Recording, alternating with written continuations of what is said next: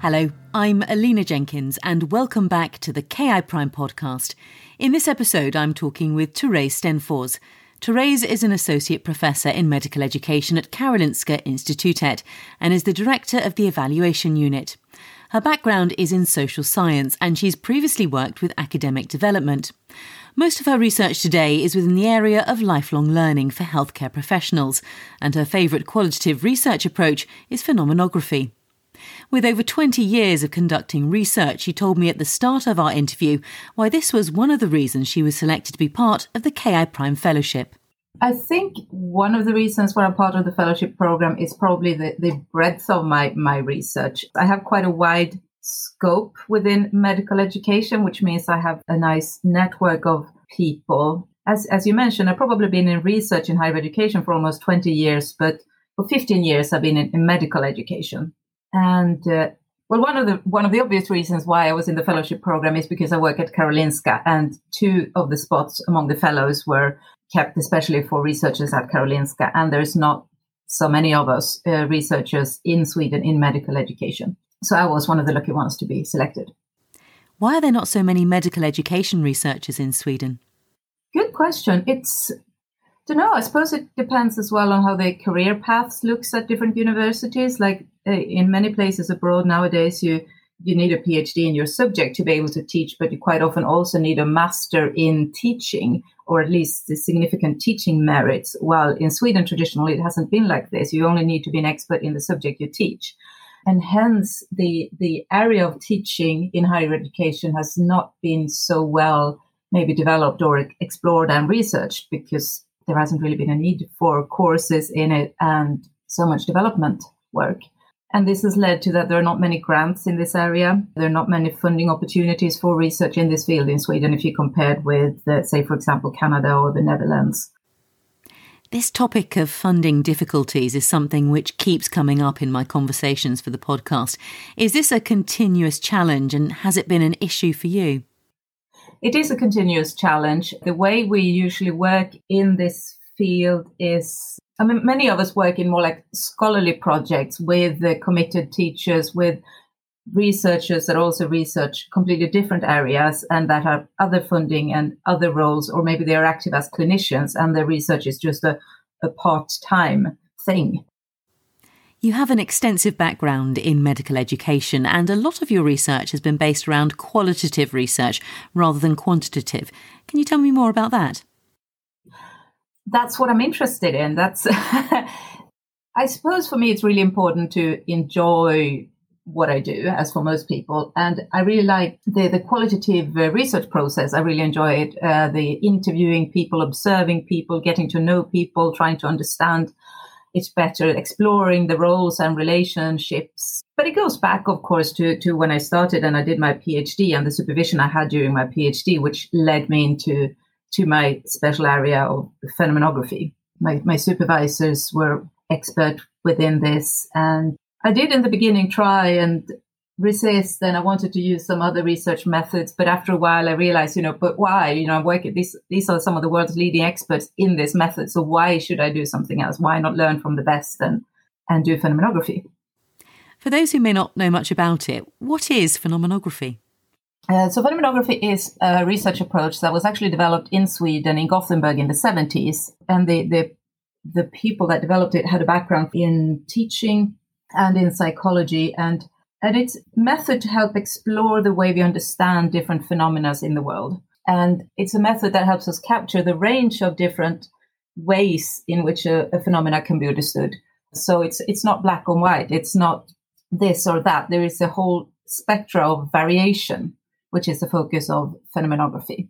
And it's been used, in the beginning, it was used a lot to see how people approached a learning situation or approached their teaching. So one of the classic examples is from deep or surface approach to learning, whether you focus on just learning everything by heart or a deeper approach where we try to actually understand the text. And we found that there was a range here in how people approach it. So what are the benefits of using this kind of approach? Well, as most research methods, it's complementary to other approaches. I mean, I like the mixed methods approach, but I think phenomenography it really helps to understand the complexity of the way we understand things around us in the world and the variation. Phenomenography is close to my heart since it was developed especially for teaching and learning, and that's an area where I've done most of my research. It has helped my teaching a lot when I understand how students understand what we're talking about in such different ways. I've used it in healthcare as well. One of my PhD students did a project where we looked into how do the healthcare staff understand the concept of quality. So what is good care? What is high quality care? And then realizing, of course, that there is a variation in what they perceive as high quality. That is super important that we then try and work with this staff to improve the quality. So what is that quality? Once you've collated the data, how is it then used for competence development in professional training? What's the goal? Yeah, so one of the projects I did when I first started at Karolinska was I was interviewing teachers in how they understood their different teaching roles.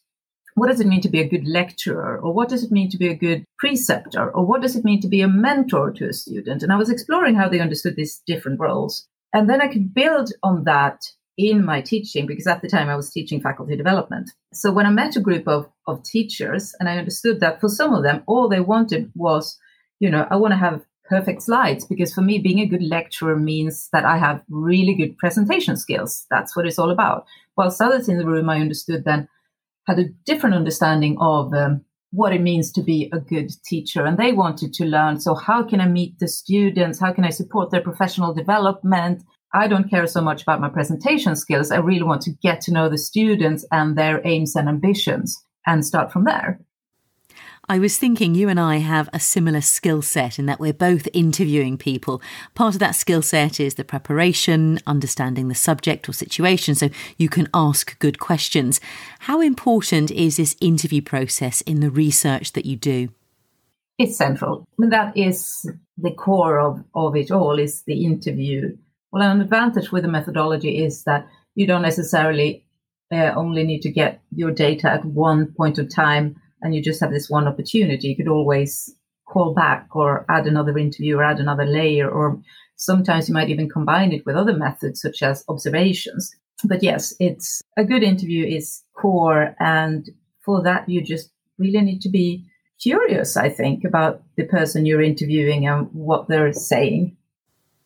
As a communications coach, one of the key things we teach and also practice is the idea of listening with the intent to understand rather than listen with the intent to reply. And I imagine that's another important part of the interviews you do.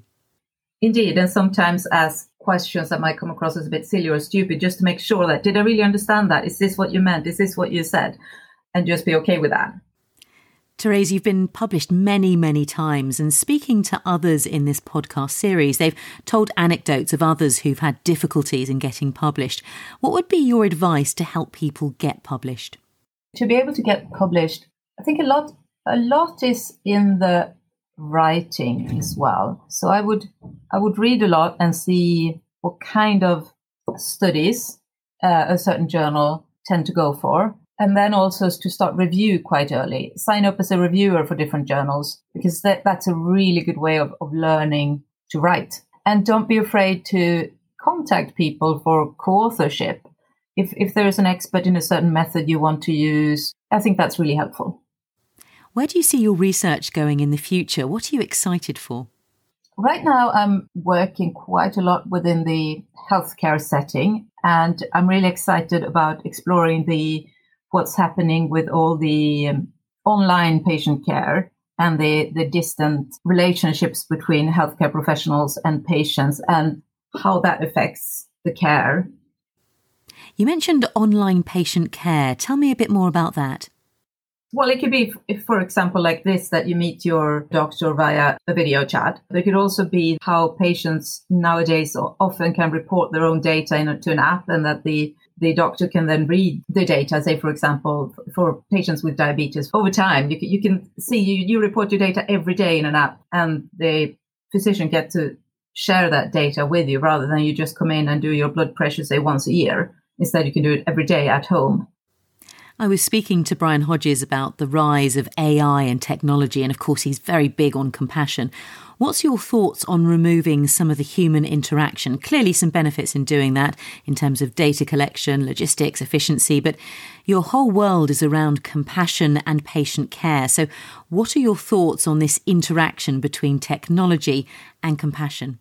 Well, so far in the projects that I've been involved in, we've seen mainly benefits in that the patients feel that healthcare is actually closer to them and more accessible, because they can chat, or they can call, or they can visit in person if they prefer. Whilst in the past, there's been only the option of visiting in person.